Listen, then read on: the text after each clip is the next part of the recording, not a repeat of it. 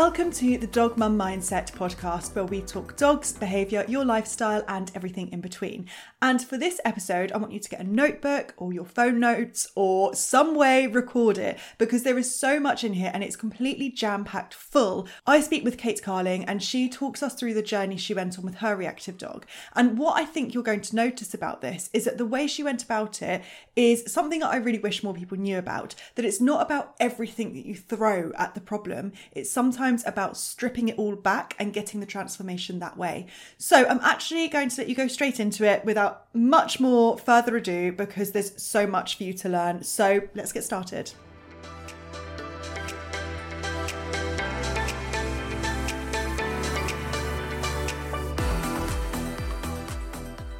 Hi, Kate, and thank you so much, first of all, for coming on the podcast with me. I'm really excited to be here. Thank you for inviting me, Lauren. Oh, I'm so pleased we've got you on, because I honestly think people are going to absolutely love everything that you have to say about this, because I haven't done that many episodes on reactive dogs. And I know that it's something a lot of people struggle with. So I thought we'd actually go straight into it and kind of let you talk about your journey, I suppose, with your reactive dog and where it all started. Yeah, I'd be really happy to do that. So I'll just start off by introducing our reactive dog. So his name is Spike. We sometimes refer to him as Spiky. And Spike came across from the Republic of Ireland, where basically he had been found cowering in the car park of a supermarket, and somebody sort of cornered him, caught him. He wet himself, which is a fairly typical behavior for him, and he ended up in a pound in Ireland, where thank goodness an amazing UK rescue saw him, thought he looked like a lovely dog, and they stepped in. They sent in somebody because the outcome can be, euthanization in some of the Irish pounds. So, and that was going to be his fate. But they stepped in, and they sent an amazing lady who picked him up and took him home as a foster mum for a very short while. And then he was brought over to the UK in a van. When I think how reactive he is, I just know that things like that would have been really stressful for him. But when he got to the UK, one of the ladies that helps to run the rescue, he went to her house in Oxfordshire, and luckily established the most wonderful relationship with her. She was amazing with him, and she looked after him. And then obviously the rescue tried to find a home for him. And a year down the line, they still hadn't found a home. And that was because every time somebody went to visit him in the foster home that Cheryl was providing, he just barked his head off and did all the things that a reactive dog does. So they made a little video to try to get across to people who follow on their Facebook group to say, look, Spike is just afraid and he needs a loving home, but sorry, he does do quite a lot of barking. And so my husband and I showed an interest. We asked them if they would get a behaviourist report, so we knew what we were dealing with. And from that, Spike came to live with us. And that's where you came in, Lauren. Yes, that's where we actually met. So you contacted me, didn't you, to say, I've got, kind of a bit of the story that had gone on, and said, oh, I need some help with this reactive dog. And this was going back years. This was, when I was doing in-person training locally. So then I came out, and you always said from the beginning, you knew that it would be a process. It wouldn't be a one-off fix. It would be something to build him up because of the way that he was. And just so people know, like what was I faced with when I came to see you? What was he like at his worst? Okay, so I remember when you did your assessment, and of all the people he had met since living with us, of all the people he had met, needless to say, you were the person who best understood how to be around a reactive dog. But even so, if I remember correctly, I think that we did a little bit of work around finding what distance somebody could be from her, away from him, and what distance he would not feel anxious. And I have a feeling, if my memory serves me correctly, but I think it was something like 200 meters. It was across the whole paddock. It was the whole. From what I remember, it was like the whole Yeah, like I can't remember. I don't know what the distance was, but if anyone thinks of a paddock, I remember it being across there, because obviously, like you said, when we go in, you never want a dog to feel anxious or stressed. So it was okay. Let's get to that distance and then start working with him, and that's where it started off with. That's really well remembered, actually. Yeah. It was. And I think what you were looking for at that distance, so within that distance, he was still showing signs of anxiety and reactivity. And at that 200 meters, he was starting to show a few more natural behaviors. He felt able to do a bit of sniffing and that kind of thing. So we had our work cut out for us, basically.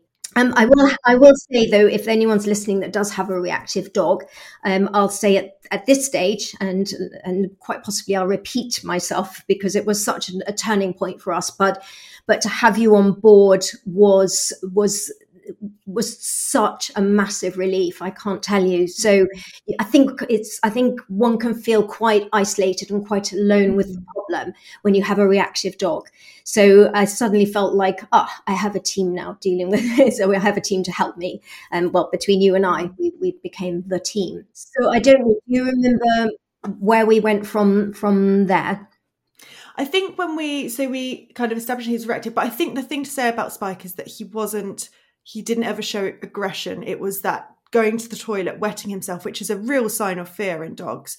And it was that really constant barking, but he didn't show, he wouldn't want to up the aggression. So he wasn't a dog that I was ever particularly worried about seeing or working with, because I knew that aggression would be really his last resort. And I think that's probably for anyone listening, because I know there's this whole thing about, don't rehome aggressive dogs from rescues and all of this. But I think the thing to emphasize here is that he was reactive and scared, like you said. There was, and I assume that's why the foster home did so well, and that's why they so wanted to find him a home, because I suppose they could see what a nice dog he was underneath it all.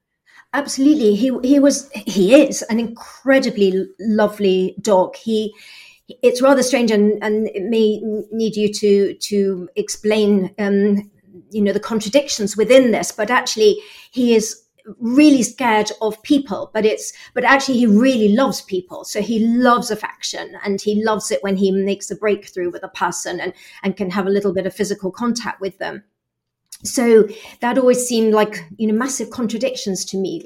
So I can only explain, and maybe you'll explain this in more technical terms, but it was as if, or it is as if, he just lacks the language. He hasn't got the skill to be able to interact with people.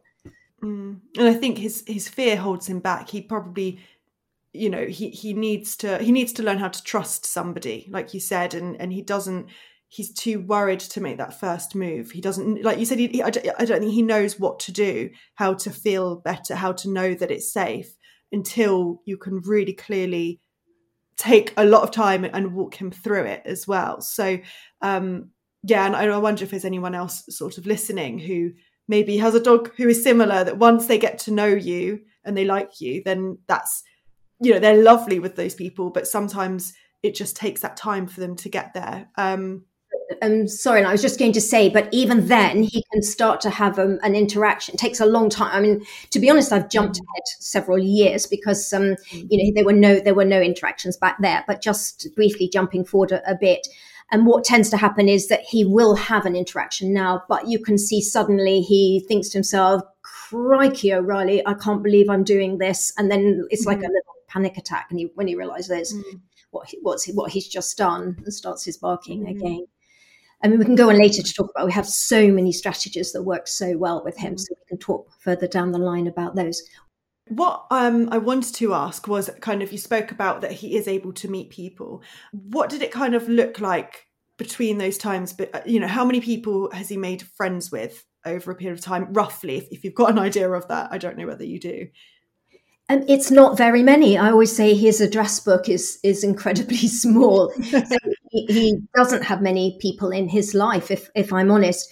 And the difference between back then and now is that back then I thought that was necessary. And I thought that really the fairest thing to do with Spike would be to try to, I don't know if it's the right word, rehabilitate. Suggests he was fine once upon a time, but actually maybe the word is rehabilitate him. But and I started to do some things with him, and again, nothing that pushed him massively out of comfort zones. But I thought maybe I should get him used to walking along village high streets, and maybe we joined an agility club where they were really kind and really helpful. But to be honest, in those sort of situations, Spike was out of his comfort zone, because all it would take would be somebody walking too close along a street, even if we kept going at a good pace. If they came too close, or if a big vehicle trundled down a high street, or if dogs started barking at the agility class, or someone came too close, his barking would start.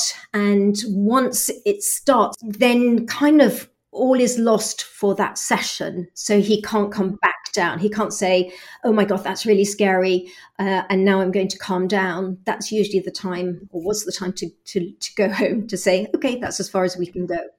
And I think that's interesting for people to hear, because I think we were kind of talking about he was really, really reactive, and then we were talking about some of his friends. But I think a big part of it is your decision to actually keep his world quite small. So you're not asking him to keep going into these situations. You're not actually, like you said, trying to make him act in this sort of, in quotes, normal dog manner, because actually that was probably detrimental for him. So I wondered if you could talk a little bit more about his small world and how you went about that. Yeah, so two things made me realize that we needed to start to do things differently. And one of those things was, as I just described, that I don't think it was doing him any good. We certainly weren't progressing with him. And the first thing. And secondly, I was finding it all quite stressful. So even at agility, I was conscious the whole time that, that his barking was annoying people. I would move myself, because we'll either talk now or further into the podcast, but distance is everything to a reactive dog. That's the volume. You can up or down the volume of how much reactivity there is based on how far away you are. So I would go a long way away from where the instructor in the agility field was explaining what people had to do next. And as a result, and Spike would still be barking, and I'd be further away still. And then the agility instructor would be explaining. And then it would come to my turn and Spike's turn to go around the course. And I wouldn't have been able to hear what she was saying. So she would, get a bit fed up with it, be like, Kate, why have you gone around the whole course backwards? But that's because the agility is hard enough anyway. So yeah, let alone. Yeah, it wasn't. In fairness, Spike, for those moments, for going around the circuits, Spike loved it, absolutely loved it. But outside of doing the actual agility course, it was a lot for him. So the point really I'm making is that I was quite stressed, and he was stressed, and I think that was a bit of a turning point where I realized, actually, it starts with me doing things that I don't find stressful, and not doing anything that's stressful for Spike. But I need the things that we do together can't be stressful for me, and because he would feed off that stress, and it would be unpleasant, and not something I would want to continue on with. So we sort of shut his world down, which sounds a little bit extreme and not much fun for him. But actually, when I did that, it made me be incredibly creative about how he had all his needs met in his life.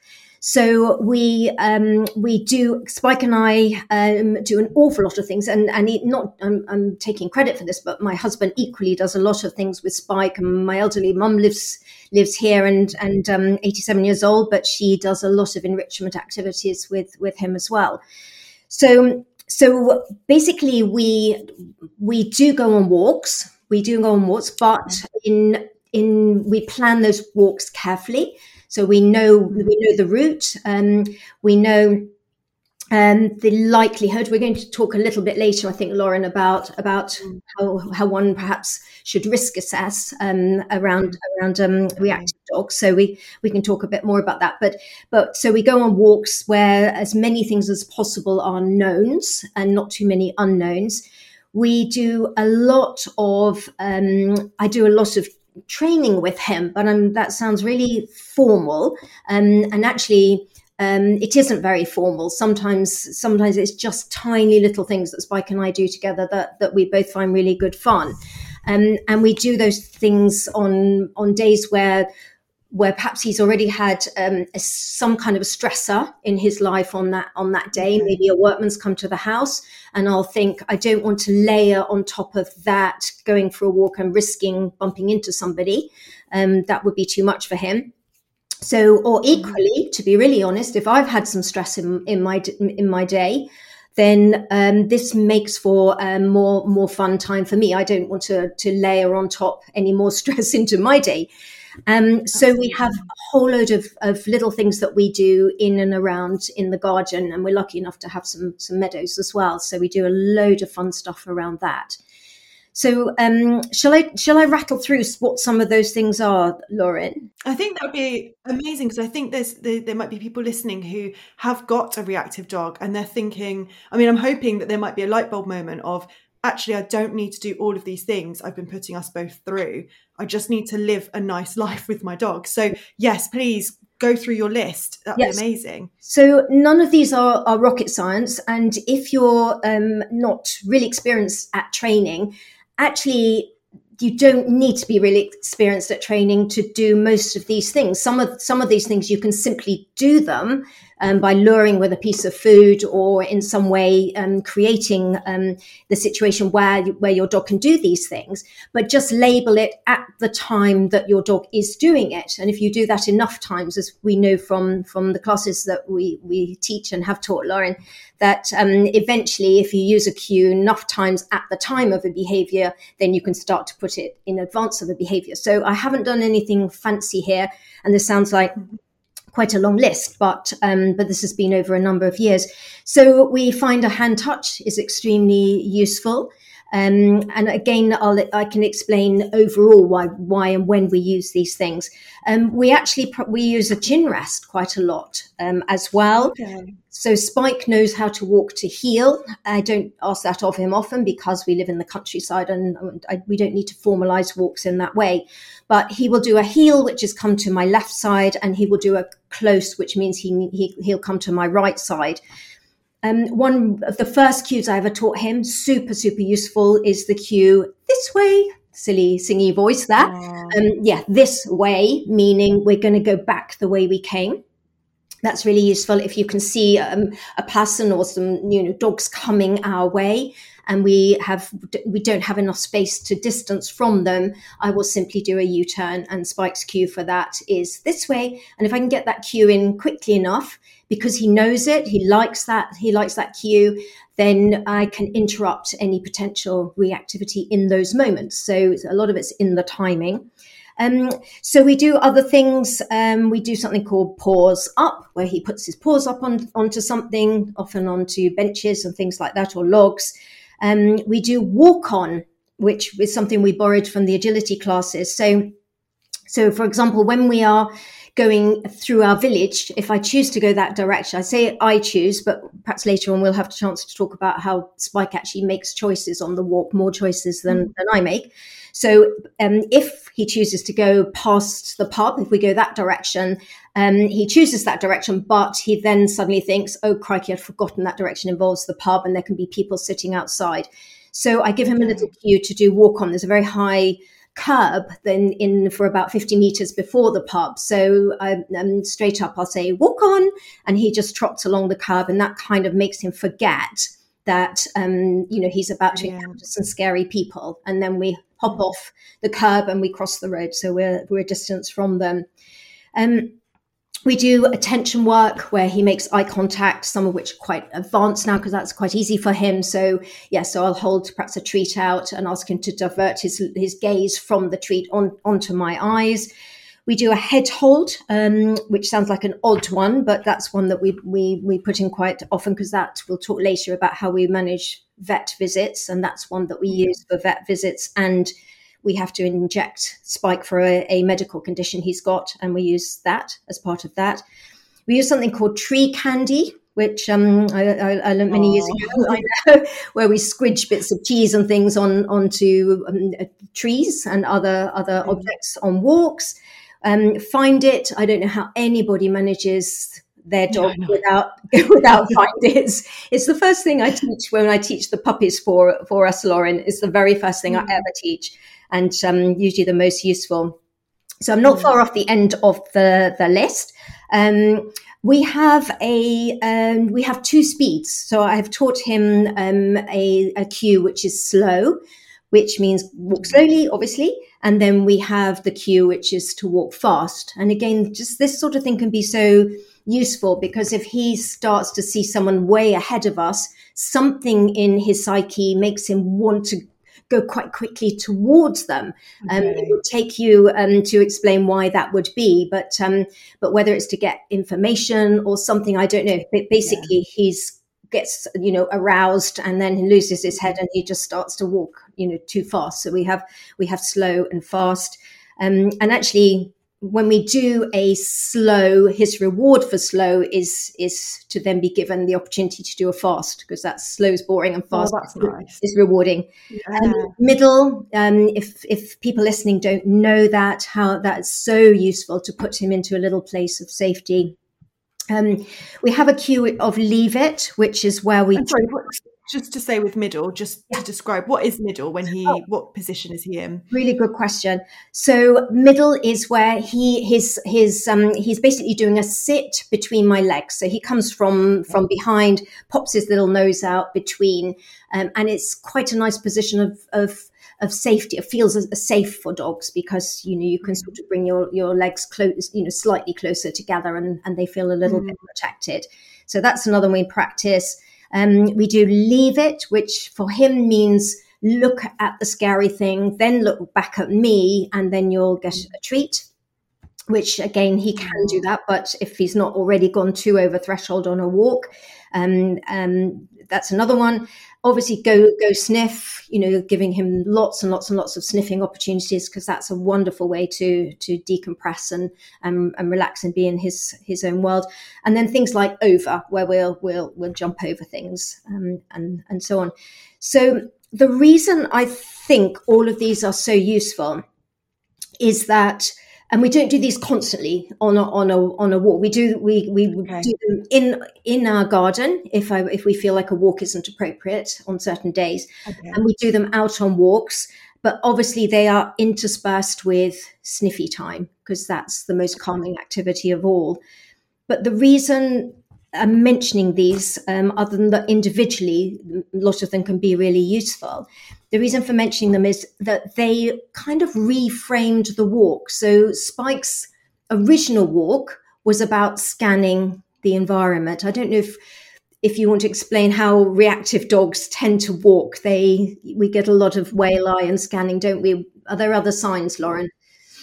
Yeah, just very, very alert, very overstimulated. They see one thing that for us we think, that's just a leaf blowing, and they suddenly fixate on it. So they don't feel safe on their walks. They feel like they constantly need to keep themselves protected, and so they're constantly looking. They're not focusing on their owners. So I'm sure anyone that lives with a reactive dog can identify with that feeling that there's not really that much connection between the two of you. I think can be one of the things as well. Yeah. So that had become the norm for Spike, and he didn't know, he only knew that way of walking, like scanning his environment, or playing. And I think we might have touched on that earlier, Lauren, but equally for a reactive dog, I don't think Spike is unique in this, but equally overexcitement can equally cause reactivity. So overexcitement for him could come in the form of too much retrieving, because he's crazy about that, or that he loves playing fetch, doesn't he? Yeah. And he loves seeing a squirrel, and used to be a chaser, but with all these enrichment activities, we've managed to get his focus much more on me and not on wildlife. So so basically we have redesigned Spike's walks. So that's a nice way. They're not for him any longer about scanning the environment and being nervous. It's about him having sniffy time, and then we'll throw something in that he finds really fun to do. A lot of it seems to be that you're switching him from focusing on something and being stressed about something into kind of training mode. So you're almost switching his mindset, if that makes sense. And he's become so used to that. I mean, it's not easy to do with a reactive dog, get them to go from, staring at someone to doing a hand touch. But once the dog has really practiced it like you have over and over, it becomes much easier for them to do because the pathways become strengthened. So it's amazing. All of the stuff that you've been doing has been so amazing with him. Thank you so much. And I think reactivity and the stress hormones can just build and build. So I suppose and a lot of what we do with dogs is to interrupt behaviors. And this interrupts behavior. So I would never, I might use these if something scary happens, if he does see someone, but actually my number one thing to do with him in that situation is create space immediately. And again, we'll talk later perhaps about how, to pre-plan walks. And that's one of the things that I do if there's not going to be enough space. So we can talk about that in a while. Very briefly, in case it's useful for people, because Spike is, super easy to reward. And again, that gets lots of attention and that's why this is so fun. So he does sniffy time, and then we do these enriching activities. And then, and I'm not just pumping constantly food into him. So food, yes, he's completely crazy about food, which is good. But I mentioned earlier that going fast, us walking really fast, that's rewarding. Giving the opportunity to go sniff, which he gets lots of chances to do that. That's rewarding. Believe it or not, he's even rewarded by, I'll go to a patch where his favorite grass grows, because dogs don't just eat any old grass. They seem to choose patches, and that's rewarding. So we might do a little exercise together, and then I'll say, our cue to eat the grass. We don't use toys, which is unusual, and not suggesting that that's a good idea for all reactive dogs, but we don't, because he gets overly aroused by toys. He gets sort of obsessive about retrieving. We do find it's just very rewarding. We've got a really strange one at the moment as a reward, which is that he just had a blood draw, and therefore all his neck got shaved for that, and it's really itchy. So at the moment that's a good old neck scratch where he was. So it's the whole walk is one great big wonderful reward for him, and risky things in his mind do come along, but those encounters are kept really brief, and we create the space, and then as quickly as possible we go back to doing these little fun activities and sniffing.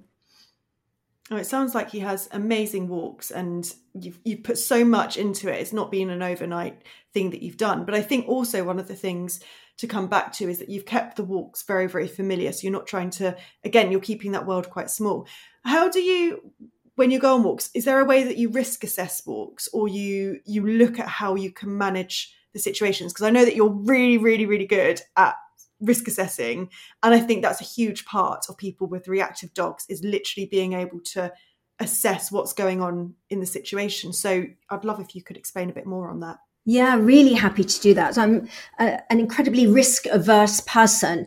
And as I mentioned earlier, it's very easy for both of us to feel stressed on a walk. And neither of us like that feeling. So before I go on a walk, as I alluded to earlier, I will first of all decide, is it even sensible to do a walk, or are we better to stay in the garden or our meadows and do something really fun instead? Mm-hmm. And but if we decide, yes, it's a good idea to go on a walk, I won't go at busy times of day because I don't want to encounter a lot of people. So again, this is small world stuff, Lauren. So we're not going out seeking people in order to try and rehabilitate Spike. We are just simply trying to keep Spike under threshold as far as it's possible. So the walks that we go on, I look as far as possible for straight stretches, because when you've got straight stretches of field, or it would equally work on footpaths, we can check out, or I can check out the environment. I tend to be a really fast walker, so it's very rarely someone comes up from behind us, but I'm able to watch and see what's coming from in front of us. So The other thing I would say with a reactive dog is I would never have my phone out when I'm walking a reactive dog, because I feel like I need to have my wits about me. This sounds intense, but actually so much of this is now on relaxed autopilot. But I'm constantly keeping half an ear open for any human voices. Sometimes even if you hear suddenly a big kerfuffle with pheasants and noises. Again, this is all very rural stuff, and I don't know how quite we could translate this to an urban environment. But the sound of birds suddenly moving could mean that some that people are nearby. So yeah, and I even know if we've got some stretches. For example, if Spike chooses, we go to the end of our driveway. If he chooses to go left into a wooded area, the path there has a little fence either side, and it's not really even, it's barely wide enough for two people to pass. So that can be a little bit nerve-wracking. So I'll definitely make sure it's a quiet time of day. But in advance, I absolutely have planned what I will do if we encounter. If I start to see someone in the distance, I know already what my strategy is. So often the strategy being, I'm going to go back the way we've come, for example, or I might ask the people, could you just wait there? I need to go back a bit to somewhere to give this dog more space.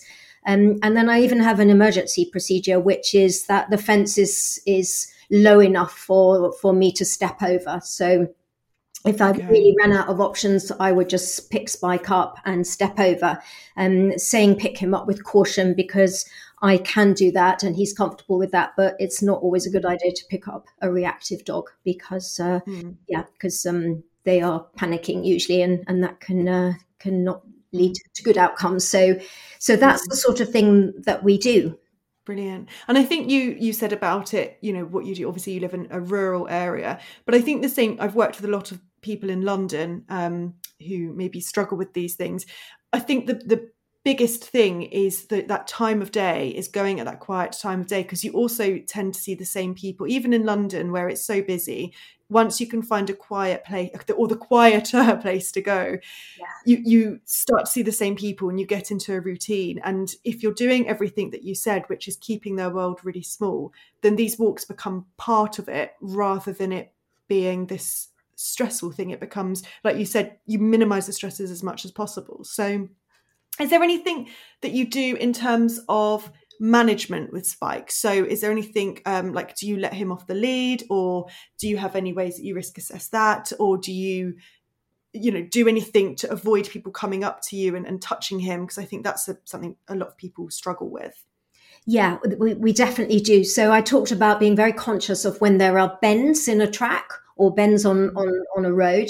On straight stretches, Spike comes off lead. I am comfortable to do that because he's got a really super recall. So we've got his recall, but equally some of those cues that I mentioned earlier, the fun things we do together, some of those are really, really exciting for him. So if my normal recall for some reason isn't working, then I can just, pretend we're going into a game of Treat Party or Find It or something. So I keep Spike on lead quite a lot of the time. So actually, when I say on lead, he's I have him on a canicross type of belt. So, and he's got quite a long stretch of lead. So if we're about to go around a bend and I haven't been able to check what's coming around that bend, I'll just call him back. We do a quick fun thing, and then I pop him back on lead. And as soon as we've gone around the bend, I think we're good again, and off he goes to have some sniffy time. If people are coming, I do put him on lead, and then I create as much distance as I possibly can. So and sometimes, to be honest, that's involved me, making my way 20 meters into a sweet corn field or something like that. But whatever it takes to keep him under threshold. So yes, so he's either off lead with really good recall, thankfully, or he's on lead while we risk assess whether anything's going to be around a bend, or if we can't avoid and people are coming, then I'll create as much space as I can. And again, this sounds like a lot of work and a lot of kerfuffle, but it's become a pattern and a routine, and we're just really, really used to doing that.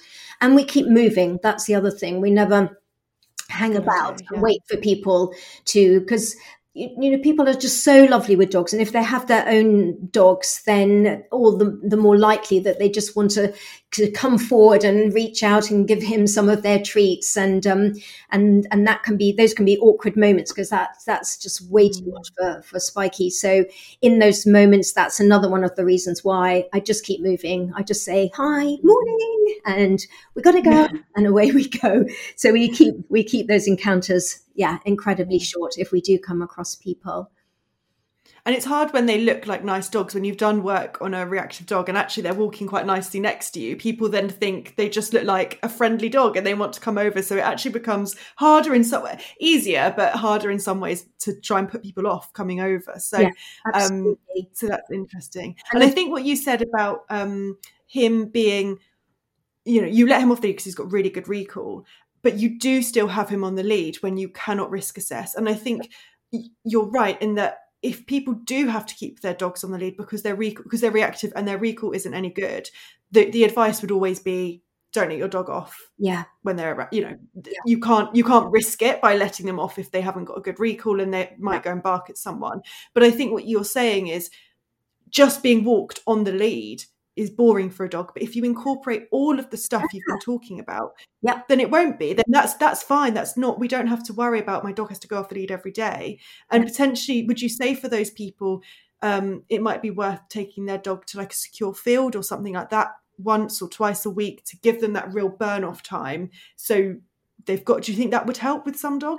That would just be an absolute dream of a walk. Yeah, because then all pressure. So I don't feel pressurized on the walks with Spiky. But if we did go to somewhere like that, which is the equivalent of us going into one of our meadows, I suppose, then just complete and total relaxation. So I do highly recommend that.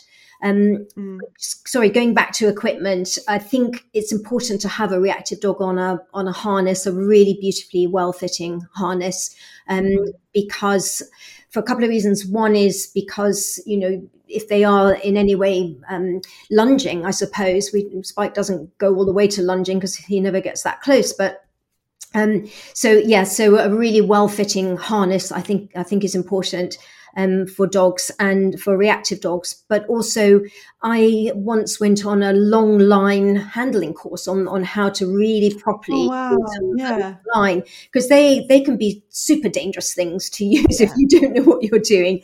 They can be source of all sorts of madness and muddles and even quite dangerous. So I really recommend learning how to use a long line. But again, that's not the best piece of equipment if you're coming right up close to people. You're much better than having a dog, on a lead. And I think I'm also probably correct in saying that there is a greater flight risk with a reactive dog. So another reason just to make sure that you're risk assessing and you've got them back on the lead. And that's why I have him tethered to me, because he was found as a stray. So I know that potential is there for something scary to happen, and which is probably how he was found straying. I suspect something really scary happened and he just legged it and got himself lost. So I never want to risk that happening. So good pieces of equipment and know how to use them.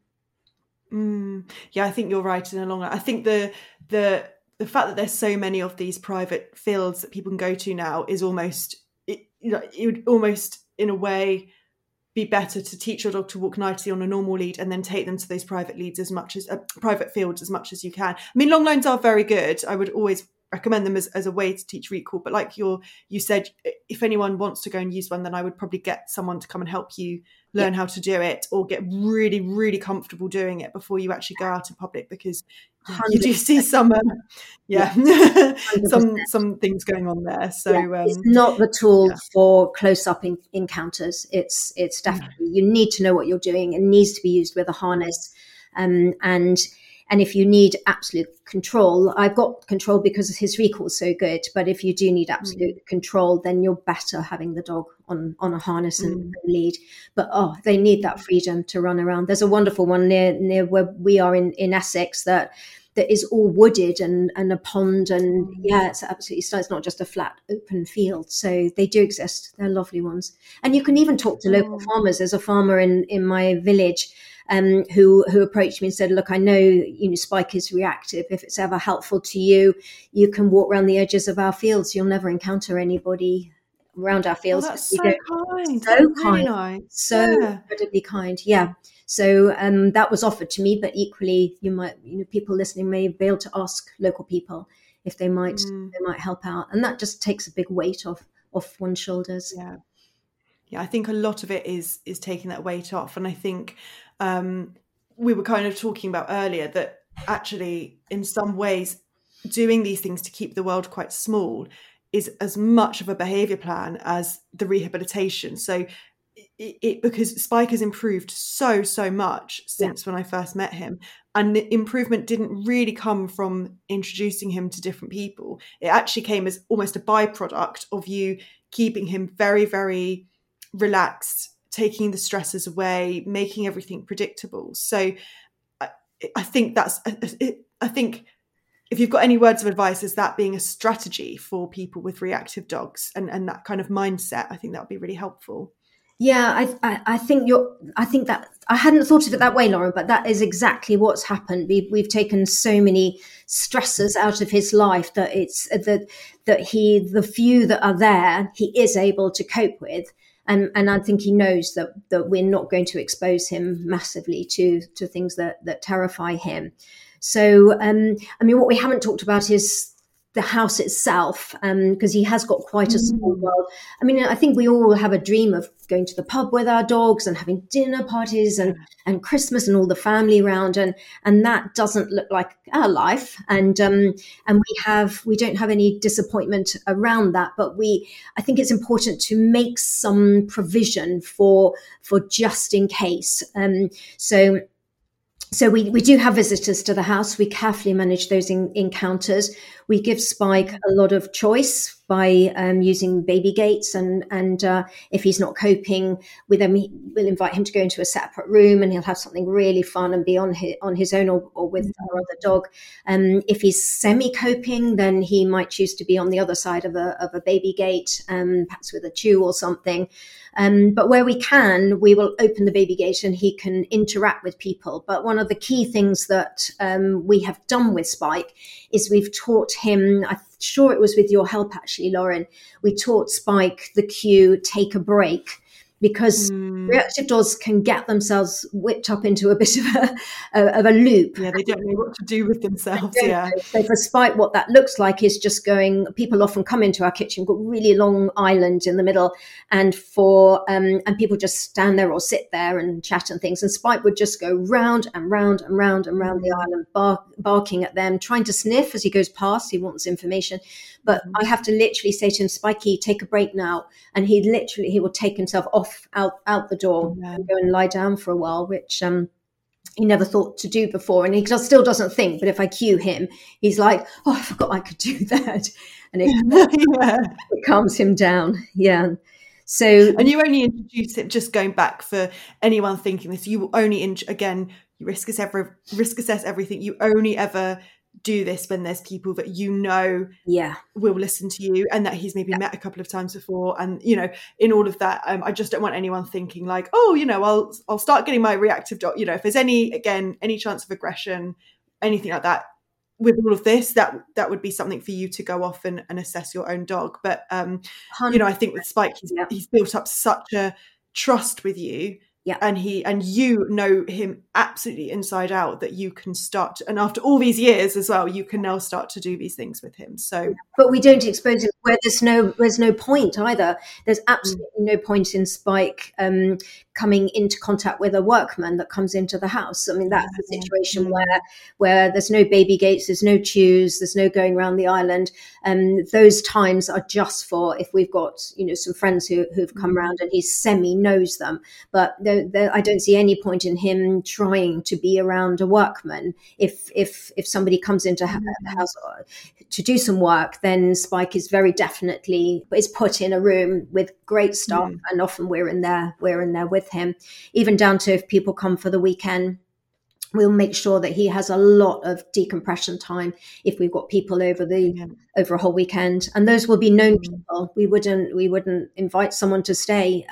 Our address books become quite small as well as yeah. If we thought Spike couldn't cope, then we wouldn't have them to stay, basically, because again it was stressful for him and then stressful for us.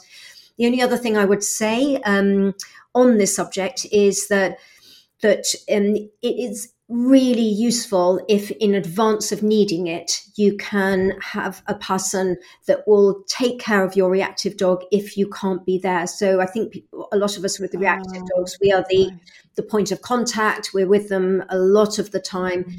And actually we had a bit of a sad family event a couple of years ago, and therefore all the family had to go to an event, a farewell to somebody close event, and we hadn't got our ducks in a row before then. We didn't really have somebody who would be able, because always family members will take care of him if Kevin and I, husband and I can't be there. And actually, thankfully, there's an amazing girl in the village, very used to animals. And she took the time over about 3 or 4 weeks to come every morning. And she walked straight in. She'd take a tub of food. She'd walk straight to our back lawn, scatter food all over the lawn. So Spike would be, by about the 3rd or 4th day, he was like, I'm really learning to love this person a lot. Yeah. And while the dogs were doing their find its on the lawn, she would be inside filling enrichment toys, all sorts of cons and wobble things and licky mats and that kind of thing, so that they would then come in and they would find this, it would be like a birthday party for them every day. So by the time we could, and to start with, I would be there, and then I would take myself to a different part in the house, and then we did some practices where I wasn't there at all. She would just arrive. So yeah, and I really recommend that. It's got to be the right person, but the introduction needs to be slow and fun and positive.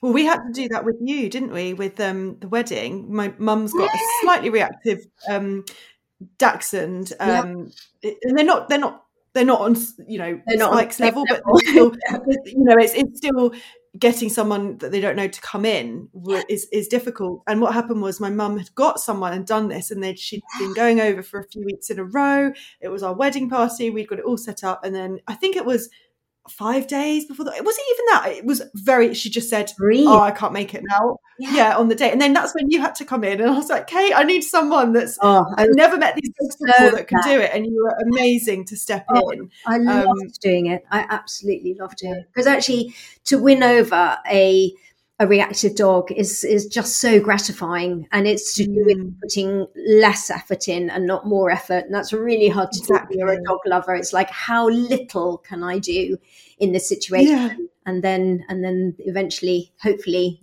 they start to make a tiny move towards us.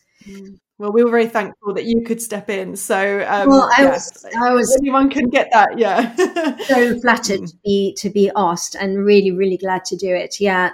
And Lauren, we haven't talked about vet visits. Would you like to mention? Yeah, I think that would be amazing. That would be the great, because I think, again, if you've got a reactive dog and they don't like new people, going to the vets for a lot of dogs is a stressful event anyway. A lot of dogs just don't like the vets. So add to that, into the mix, a dog that's scared of people. I think that it can make vet visits very difficult. And I'll let you explain everything with Spike that went on.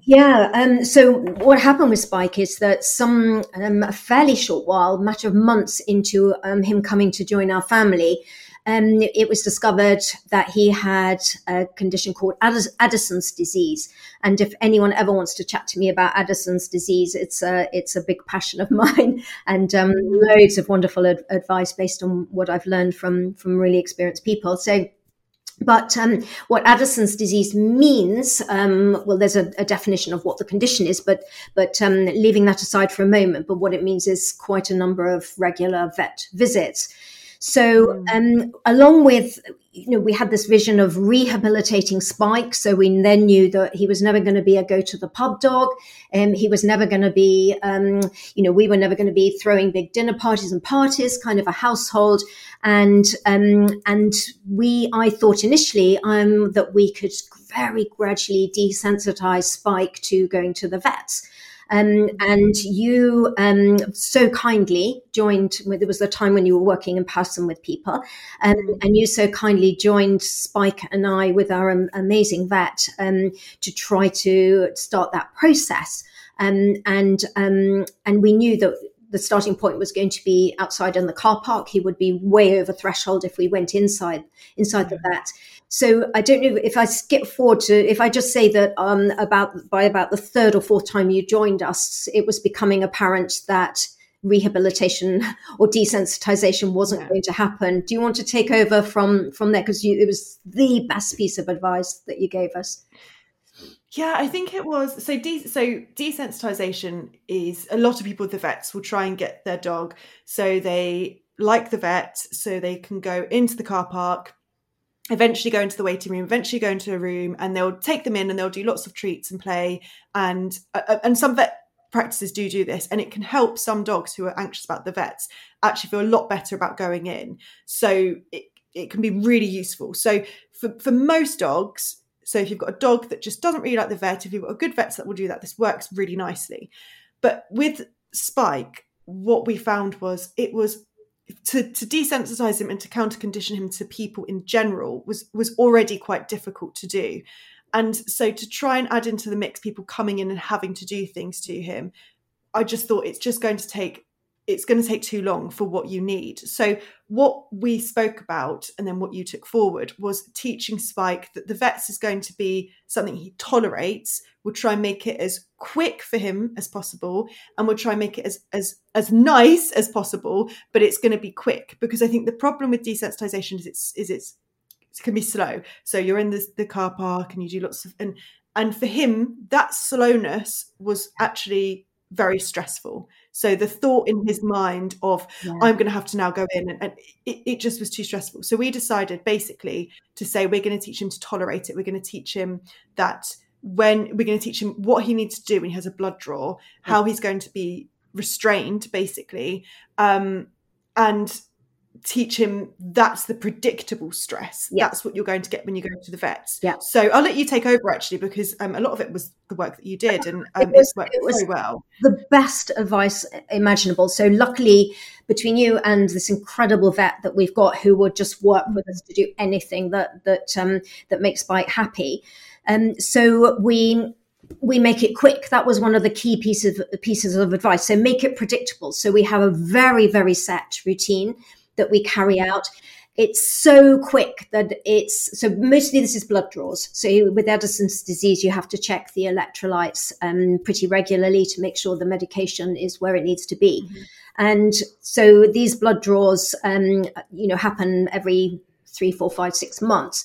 So the way that it works, in brief, because this will be different for every dog, but just to give a little idea of how it works for us, we drive up to the vets.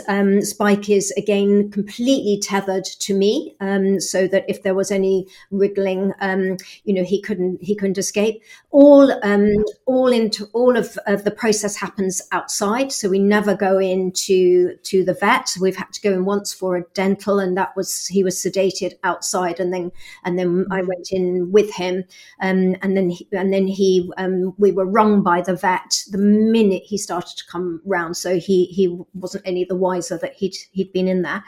So yes, so we drive up to the vets. We park. I go in and say, we're ready when you are, and we get a bit of a nod when the vet's about to come out. Spikey comes out of our dog crate at the back of the car. It always takes my husband and I. So in advance, I'll have shaved Spikey's neck. So that de-stresses, no neck shaving, because they have to get to his jugular vein. Mm. So I desensitized him to having a neck shave, way before this. And I do that the day before always. I also have desensitized him to wearing a muzzle. He thinks that's a fun game. We keep it in his toy box. And I don't think there's any way in the world Spike would ever bite, but I really want the vet to feel totally relaxed during the procedure. I don't want that to ever be, a possibility. So he's tethered to me. I hold him in my arms. My husband does a head hold, and the head hold, again, lots and lots of practice around that. It's a very known cue and situation for Spiky, where we just sort of we hold his head still and expose the jugular vein. At which point we give the vet the nod. She comes out in the most stealthy way that she can, straight up to him. And I've never seen anybody draw blood as quickly. She is so good. And then she's gone. And beginning to end, from coming out of the crate to putting him back in the crate. And by the way, when he's immediately put back in, the crate is basically full of fantastic stuff, absolutely full. And he knows that. He associates especially tuna fish and things. So, so end to end, I don't think that process or procedure takes more than a minute. End to end, really well practiced. We've done several things in advance, as I say, the neck shaving, and back he goes in. And he used to urinate because it was a scary thing, and even that stopped now. He knows. That's amazing. This is quick, and there's some tuna coming pretty soon. Yeah, and I think the key thing is, because all these things that you've practiced, it's always been aside from the vets. So like practicing the head hold, it probably sounds like, oh, you're exposing his jugular, but you said earlier that that's one of his fun things that he does. So you've built it in. It's never been associated with someone holding him. So this kind of restraint, I think if you can practice it as loads of fun games, like I'll do it with Alto, we'll play a game and I'll hold him back and be like, oh, I'm going to get you. But it's restraint where I hold him, but it's so much fun that he would never think, oh, I need to panic in a situation where that was done. So I think with people who are listening, I mean, you've really done it amazingly for anyone that gets their dog used to a vet that is so worried like Spike was. How often were you practicing those things? Was it part of your everyday routine? And how long do you think it took him to get to that point? So when we first developed the routine, we were doing it really frequently. So actually we have to inject Spike monthly. We don't have to. He could go to the vets for his injection, but another part of what we do with Spike is that we do his monthly Addison's disease injection, medication injection. And so initially we would do lots and lots of practice, but from that point forward, it's only top-ups. So it's every 28 days that Spike has his injection, and we use a head hold for that. So we don't need his neck for that, but I do have to inject into his scruff. So Kevin, again, will do the head hold. Now, if I say to Spiky, shall we play head?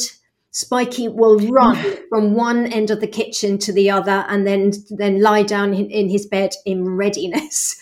Because he knows he loves it. Yeah, he knows playing head means that he's going to have his head hold. I inject him, but obviously he doesn't particularly want the head hold. He doesn't mind it, but he knows that, or the injection. But he knows that what's coming up, and we've made a pairing. So the minute Spike smells tuna, and he only gets it at these medical times. He doesn't get that as part of his normal food. It's his big favorite. So when we say the word head, it means tuna. Head means tuna. That's why he rushes to his bed. And again, we're quick. We don't muck about. We head hold, inject, and out comes the tuna straight away, and a ton. As much as his tummy will take. So without upsetting it. So. Yeah. So we kind of, we won't have everything in the world covered, Lauren. We just won't, because life gets, throws new things at us. But basically we have overcome quite a few hurdles, and each one of those feeds into each other.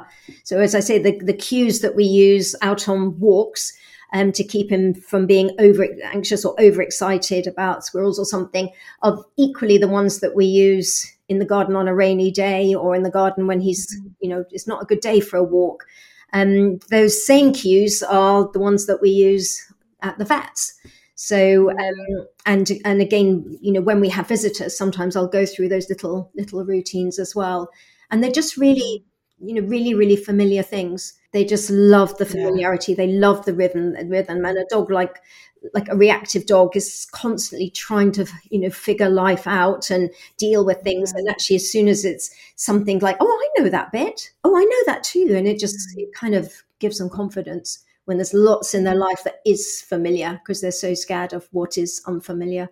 Exactly. And I think, you can get these dogs, a lot of reactive dogs do make bad associations very, very quickly. So if you can get them into the habit of making good associations quickly and doing all these predictable things, then I think that it's like a compound effect. It helps later on down the line. So as many, anyone listening, just as many things. I mean, you've given so much. Like this basically is a masterclass. I think people can go in. There's so much that people can go and do. So, I hope people have been taking notes and they've been listening on their phone or whatever, because there's so much here. So, for anyone listening, I hope that this has really helped and really given you some tools to go and do. And also, I think the last thing, just to go back to Kate, is you saying that you put your own stress first. Yeah. Do you think that's one of the things that did make such a big impact on everything, is de-stressing yourself so you could then de-stress for Spike? Yeah, completely was. So there's no point in me doing something to desensitize Spike or to try, to progress with him. If at the same time it was causing me to feel really anxious, there's no point in swapping his de-stressing and and giving me the stress. So the quest is for us both to feel relaxed about what we're doing. And if we're not, and one of the things I love about the way you work and your podcasts is you kind of give people permission to not do the things that we feel we should do. So the kind of example being, and if you're 5 minutes into a walk and it's not going well, it's okay to go home. It's really okay to go home. You don't have to stick it out. I have to do it myself, even with the dog. Alto's not reactive, but there have been times when I've got into that mind frame of he needs to go for his walk 3 times a day, and actually going, hang on, for some reason today is not going to be a good day for both of us. It's okay to not do that. So I think, giving people permission, especially if they're doing all the other things that you've spoken about, is going to more than make up for missing out on normal dog walks or dog walks for a longer period of time. Yeah, so I think that's the caveat, which is to say it's really fine to say, I'm not going to do that. That's not going to work out for me or for him or for both of us.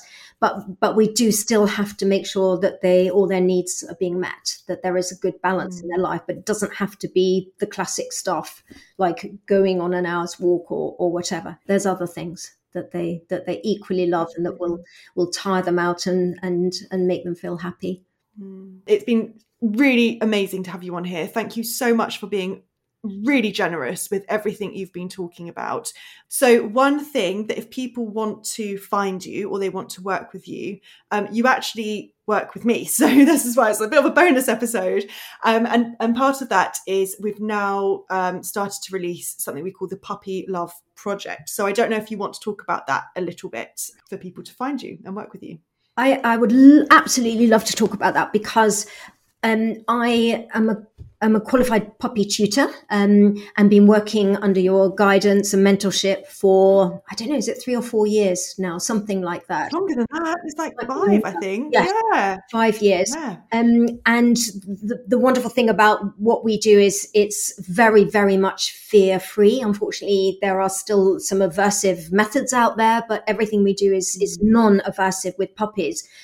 I'll just quickly point out where this interfaces with Spiky, because there is a link here, and that's that in our very first conversation, you said to me that you actually didn't think Spike had been ill-treated by people, but this was his reactivity was the result of a woeful lack of socialization when he was a puppy, and for that little puppy that didn't, little Spiky as was, because he didn't get what he needed to jump forward in his life, that little guy ended up in a pound in Ireland on death row. So sorry, I'm painting a really grim picture there, but that's what happened. So my motivation for teaching puppies is that really, really want them to have what they need at the beginning of their life, because that's the time critical time when they need to receive lots of information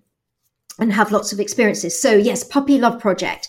So we teach that over 4 classes. So lesson 1, 2, 3, and 4, and we cover all the classic sit down, stand, walking on a loose lead, but equally desensitization and socialization also get covered. On top of that, Lauren, if anybody wants to find, I do one-to-one work as well with people in relation to puppies mostly. But if anybody wants any input with their reactive dog, I'd always be really, really glad to give that input. And another thing that again, on the one-to-one front, one of the things that I adore doing is doing one-to-ones before someone even gets their puppy, because there are lots of things, a lot of work that we can do to get someone set up so that having a puppy is easier and they're on the right track. They're learning, puppies learning what they need to learn, and not, if we come in a little bit further down the line, sometimes the puppy has to unlearn something and we put the learning over the top of that. So yes, basically Dog Mum Mindset. They would need to go to the website, Lauren, wouldn't they? It's all through Dog Mum Mindset, and just to say that it's all online. So Dog Mum Mindset is an online platform. It's an online training platform. So all the things they do with you, but the nice thing about the stuff they do with you is that it's one-to-one, it's video consultation. So when you get your lessons, you get given, face-to-face on video consultation, but then you also get demo videos of puppies showing you exactly what to do. So it's a really we've done it for a while, and we've kind of really made it our own, made it something that we know from all of our experience working with puppies that people need. And the feedback that you get from this is absolutely amazing. So you already get people come back who did their one-to-ones with you online a couple of years ago that are now coming back and wanting to do it. So really good choice. And if anyone wants to find Kate and work with Kate, and like we said, do the Puppy Love Project or do any kind of extra one-to-ones and find out whether that's something that's suitable, then just contact us, www.dogmummindset.com, and we can fill that all in. But Kate, I'm sure you're going to be inundated now with people going, I want to speak to you about this. It would be an absolute joy to help people if I can. Yeah, I'm really, really motivated to help with puppies and if I can with reactive dogs. And if anyone's got an Addison's dog, really would love to chat to you. Brilliant. Yeah, you can get Kate if you come through Dog Mum Mindset. You can contact us and then it will get filtered down to Kate. So that's probably the best way to get in contact with you. But no, I think we'll start to wrap it up there, because there is so much more that I could ask you. There's so much more that I could get you to talk about, but you've given up so much of your time already. So just to say, I hope you enjoyed coming on. Enormous pleasure. Thank you so much for inviting me, Lauren. Oh, it's been absolutely incredible. And I'll see you next time. See you soon. Bye-bye. Well, there's not a huge amount that I feel like I can add to this. It's all been so eloquently spoken about by Kate. So very thankful that she's come on. I hope that you've been able to take away a lot from this, whether you've got a reactive dog, whether you work with them, whether you've got a dog with maybe a different behaviour problem, and it's just getting your brain thinking about the other ways that you can potentially strip it back or look at it from a different angle. So if you've enjoyed it, please do let us know. You can email us, contact@dogmummindset.com, or you can message me at dogmummindset on Instagram and let us know how you found it. And if you want to contact Kate directly, because I know she spoke at the end about being more than happy to speak to people about these things, then send us an email and I'll be able to pass that on for her. And like we spoke about, Kate does do the one-to-one puppy side of training. We do this online, but it's amazing. So if anyone has got a puppy and wants to look at that, then of course contact us. So as always, if you've enjoyed this, please do leave a great review because they help it to grow, and please share with anybody you think might like to listen. And I will see you in the next episode.